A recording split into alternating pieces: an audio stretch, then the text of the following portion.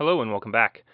So I've been having some thoughts, comments, questions, concerns, maybe. I don't know how to explain it, but my wife and I were talking about this idea of boredom, because we've been given a lot of this time, and usually the reaction to this kind of time is some people it's great, it's wonderful, it's growth, I can learn things and try things, and some people it's I'm so bored. Which, if we're being honest, as teachers, we hear that sometimes that a student is bored, and as if that's a problem to be solved by me, the teacher.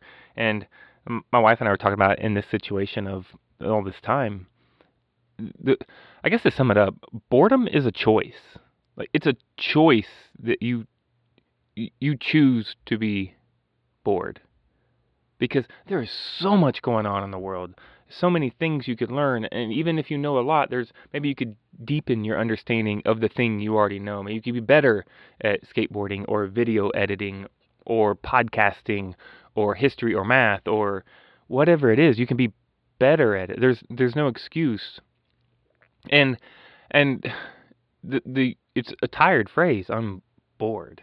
And it's almost an accusation when in reality, it's totally a choice I make. If I'm just sitting here staring at the walls and I say I'm bored, it's because I choose to do nothing else.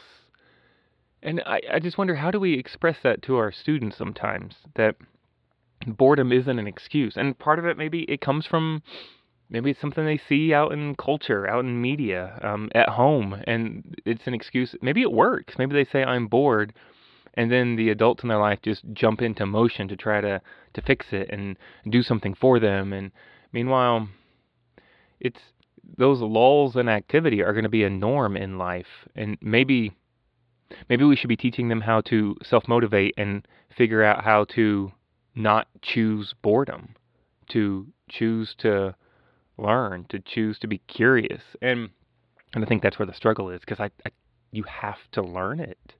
I think our default sometimes is just to sit there and stare at the walls, to watch other people doing things and just like, nah, wish I could do that.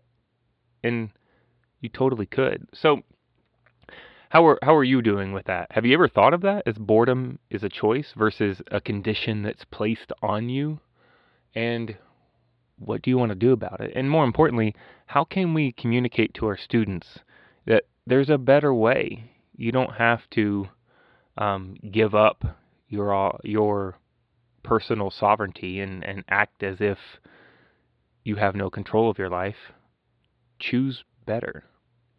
Well, as always, have a day.